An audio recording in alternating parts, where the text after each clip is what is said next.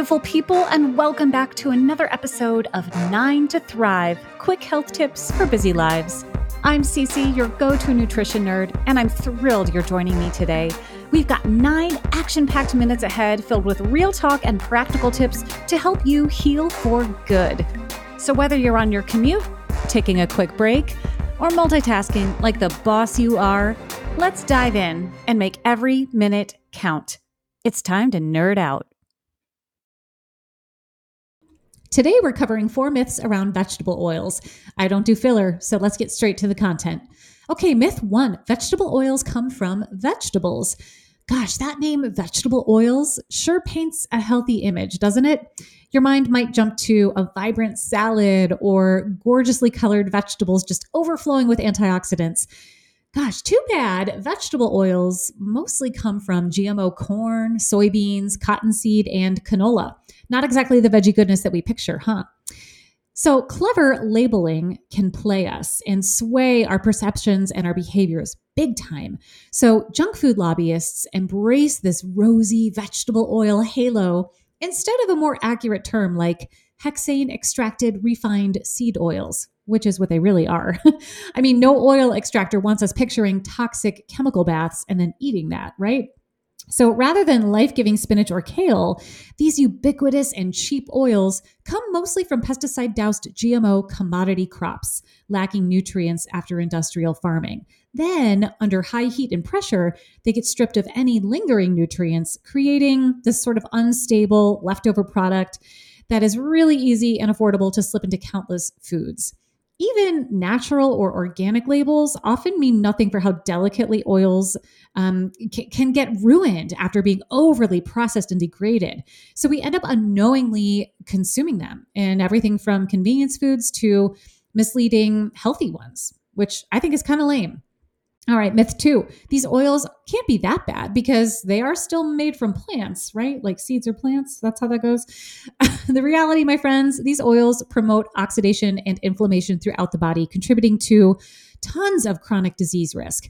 One more thing I want you to know about how these oils are manufactured. To extract the oils from seeds, companies use intense mechanical processes that force unnatural chemical reactions. And this creates really fragile chemical compounds that can go bad really easily when they're exposed to light or heat. It's not like eating whole foods like avocados or olives where the oils are protected within their stable whole food structure. When you extract seed oils like this, it leaves them exposed, it leaves them vulnerable. In fact, it leaves like an open spot or a few open spots on their chemical chain. And all of that, all of those open spots, all of that intense processing actually changes the chemical makeup, and it makes compounds that oxidize like crazy inside our bodies. Think like a rusting car. That's what oxidization is, and that's what it does to the inside of our bodies. And those rampaging derivatives in that oxidization process can provoke inflammatory damage that's linked to all kinds of things like heart disease, obesity, cancer, bad news bears.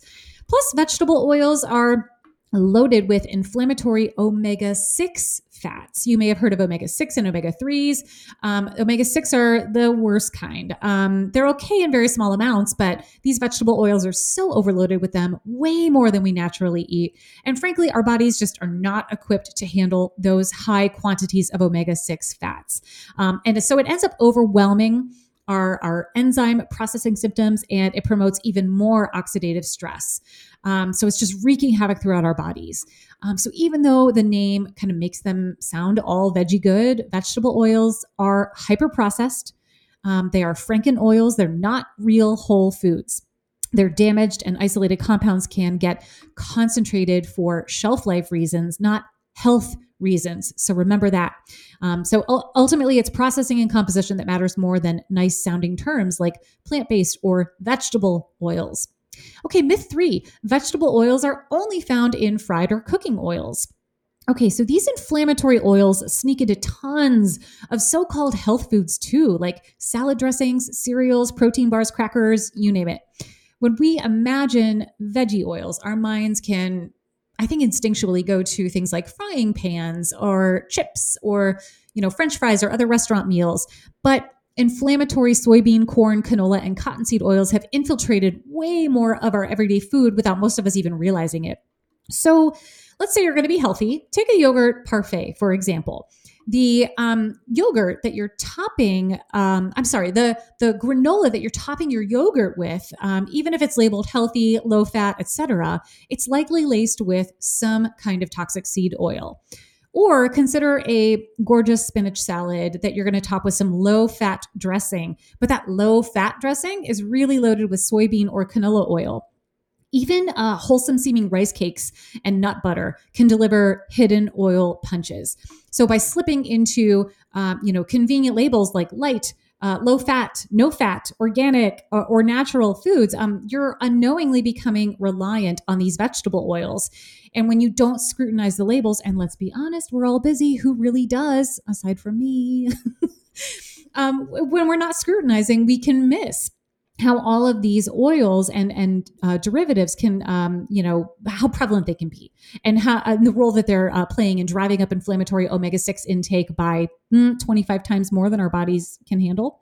So before assuming that oils only hide in obvious fried stuff, check any packaged product closely. And we're going to get to what you're looking for here in a second.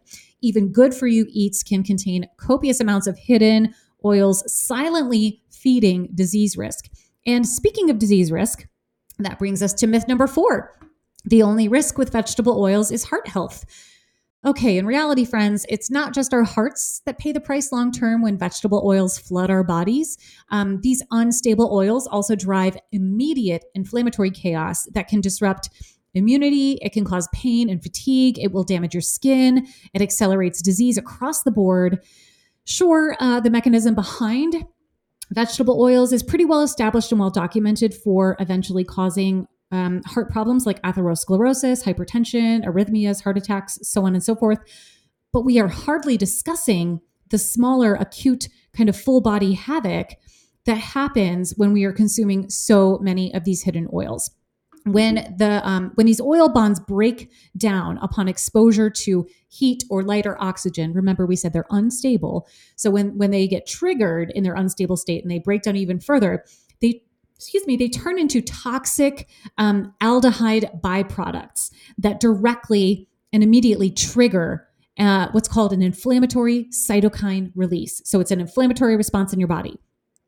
And in the meantime, all of our antioxidant reserves get depleted trying to control the damage. And so it's no wonder that people who consume a lot of vegetable oils report intensified joint discomfort, headaches and migraines, brain fog, insomnia, irritability, visible skin irritation. And those are just like the minor issues related to chronic systemic inflammation. Over decades, all of this full body inflammation worsens autoimmunity flares, potential cancer growth, and so much more. So focusing just on eventual heart risk kind of dismisses like the bigger picture of the conversation. So rather than assuming that vegetable oils only harm our tickers later down the line, the truth is you got to be really, really clear about recognizing this. These oils disrupt our function all over our body in countless sneaky ways right now. Okay, friends, let's recap. Ditching those hazardous vegetable oils does wonders for protecting our health, and it's actually surprisingly simple. First, arm yourself by memorizing the Hateful Eight oils put forth by Dr. Kate Shanahan. Those Hateful Eight include corn, canola, cottonseed, soybean, sunflower, safflower, grapeseed, and rice bran. Avoid anything that lists these oils on its label. Instead, embrace more stable anti-inflammatory fats like extra virgin olive oil for low heat cooking and dressing, avocado oil for higher heat frying, or cooking butters like ghee or coconut oil. And get healthy fats from whole foods like olives, nuts, and seeds, rather than just buying into the buzzwords on clever food marketing and packaging. And also, you want to avoid anything kind of like sneakily just listing vegetable oil generically, since that sort of hides the true inflammatory source. So if you can't pinpoint which particular vegetable or seed oil it is, better to leave it out. So by swapping out a few pantry items and getting a little bit more savvy about labels and menus, we can all help ignite a massive reduction in the most widespread yet needless toxicity in modern diets, and that's inflammation from these seed oils. then just watch everything get better. So remember, friends, ditching vegetable oils or minimizing them is a very easy win, and you can totally do it. And that's a wrap, beautiful people. Another 9 minutes closer to healing for good. If you loved what you heard, don't forget to hit that subscribe button and share the love with your friends. Got questions or topics you want me to cover? Just slide into my DMs on Instagram at nutritionnerdcc. Until next time, keep thriving and remember, you've got this.